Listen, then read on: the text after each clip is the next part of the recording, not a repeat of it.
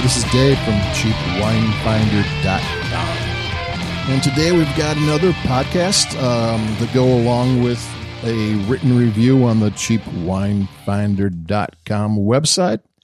And this time it is the Jezebel Oregon Pinot Noir 2017. And I said Oregon and not just simply Willamette Valley, because 52% of the grapes came from Willamette Valley and 48% came from Southern Oregon. There are 5 AVAs due south of Willamette Valley. Most of them are warm, dry growing areas, but there's still plenty of places that will grow Pinot Noir very well. And this is under $20. I found this on sale for $15. Most of the time when you have 100% Willamette Valley fruit, you're looking at a wine that's going to be north of $20. You know, occasionally on sale, they'll drop down. So a $15 Pinot Noir from Oregon that actually tastes like Pinot Noir from Oregon. See Willamette Valley. Willamette Valley is the one that gets all the press, and deservedly so. And this wine is a solid Oregon wine. This is the second label from Willful Wines, which is owned and by Pam Walden, who's also the winemaker. And they're doing very well. A couple of her wines have gotten on the Wine Enthusiast Top 100 buys. So this is, even though this is a small boutique-ish type of wine, I think there's less than 2,500 cases produced, which isn't super boutique, but it is small. And this is a Pinot Noir, everyday fruit forward, she says, but it's still a solid Pinot Noir, an Oregon. It's got all the characteristics of Oregon, and I'm going to take a sip because, well, usually I go 3 minutes, and it's only 2 now, but I'm kind of thirsty. Here I go.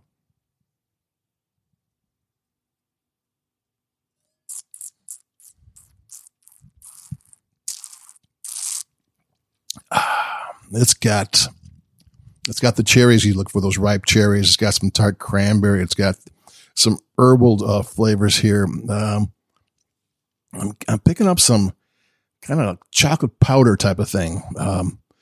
She didn't mention barrels in the technical notes, but they said it was produced in or fermented in small lots with various yeasts. Each lot had a kind of a yeast to use it to get the most out of the wine. And maybe it was neutral oak barrels, but there is some kind of almost like a little chocolate powder thing going on.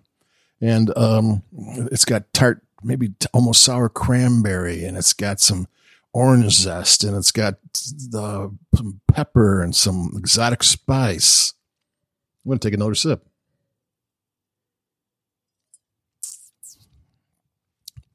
Oregon Pinot Noir just might be my favorite wines. I mean, I've got a bunch of favorite wines if I'm honest, but one of my, I love Pinot Noir, and Oregon is maybe the one I love the most.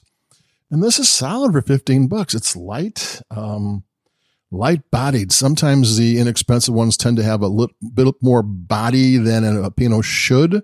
They have the flavor, but there's, often there's some type of thing missing. It just, they couldn't check off all the boxes. And here, I think all the boxes are kind of checked off. The color is beautiful. You can see through it. You can read a newspaper through this thing. It's beautiful garnet red color. It's an interesting nose. Flavors are delicate. It's not as, my favorite ones are kind of ghostly and ethereal. Every time you sip it, another taste comes out of the mist.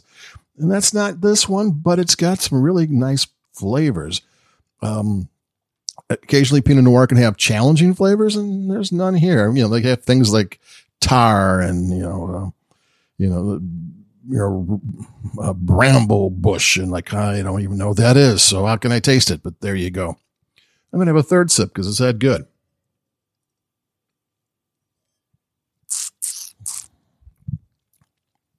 Yeah, for a value price Pinot Noir, and $15 for Oregon Pinot Noir is value priced. I mean, you can occasionally get them from negotiant style wines from certain places. I think Castle Rock does one, and every so often Trader Joe's does one, and probably Costco and that type of thing, where you get negotiate wines where someone buys leftovers for somebody, or maybe not even from one person. They buy leftovers from 3 or 4 people and put them together and make their own blend.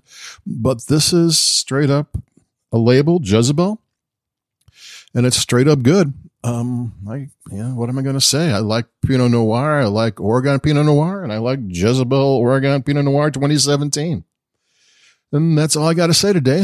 This is Dave. Like us where you like your podcast, where you buy your podcast. If you will, click you like us and put stars on there, if you will. Every little bit helps. And until the next time, over and out, this is Dave coming back to you in a couple more days. See you later. Bye-bye.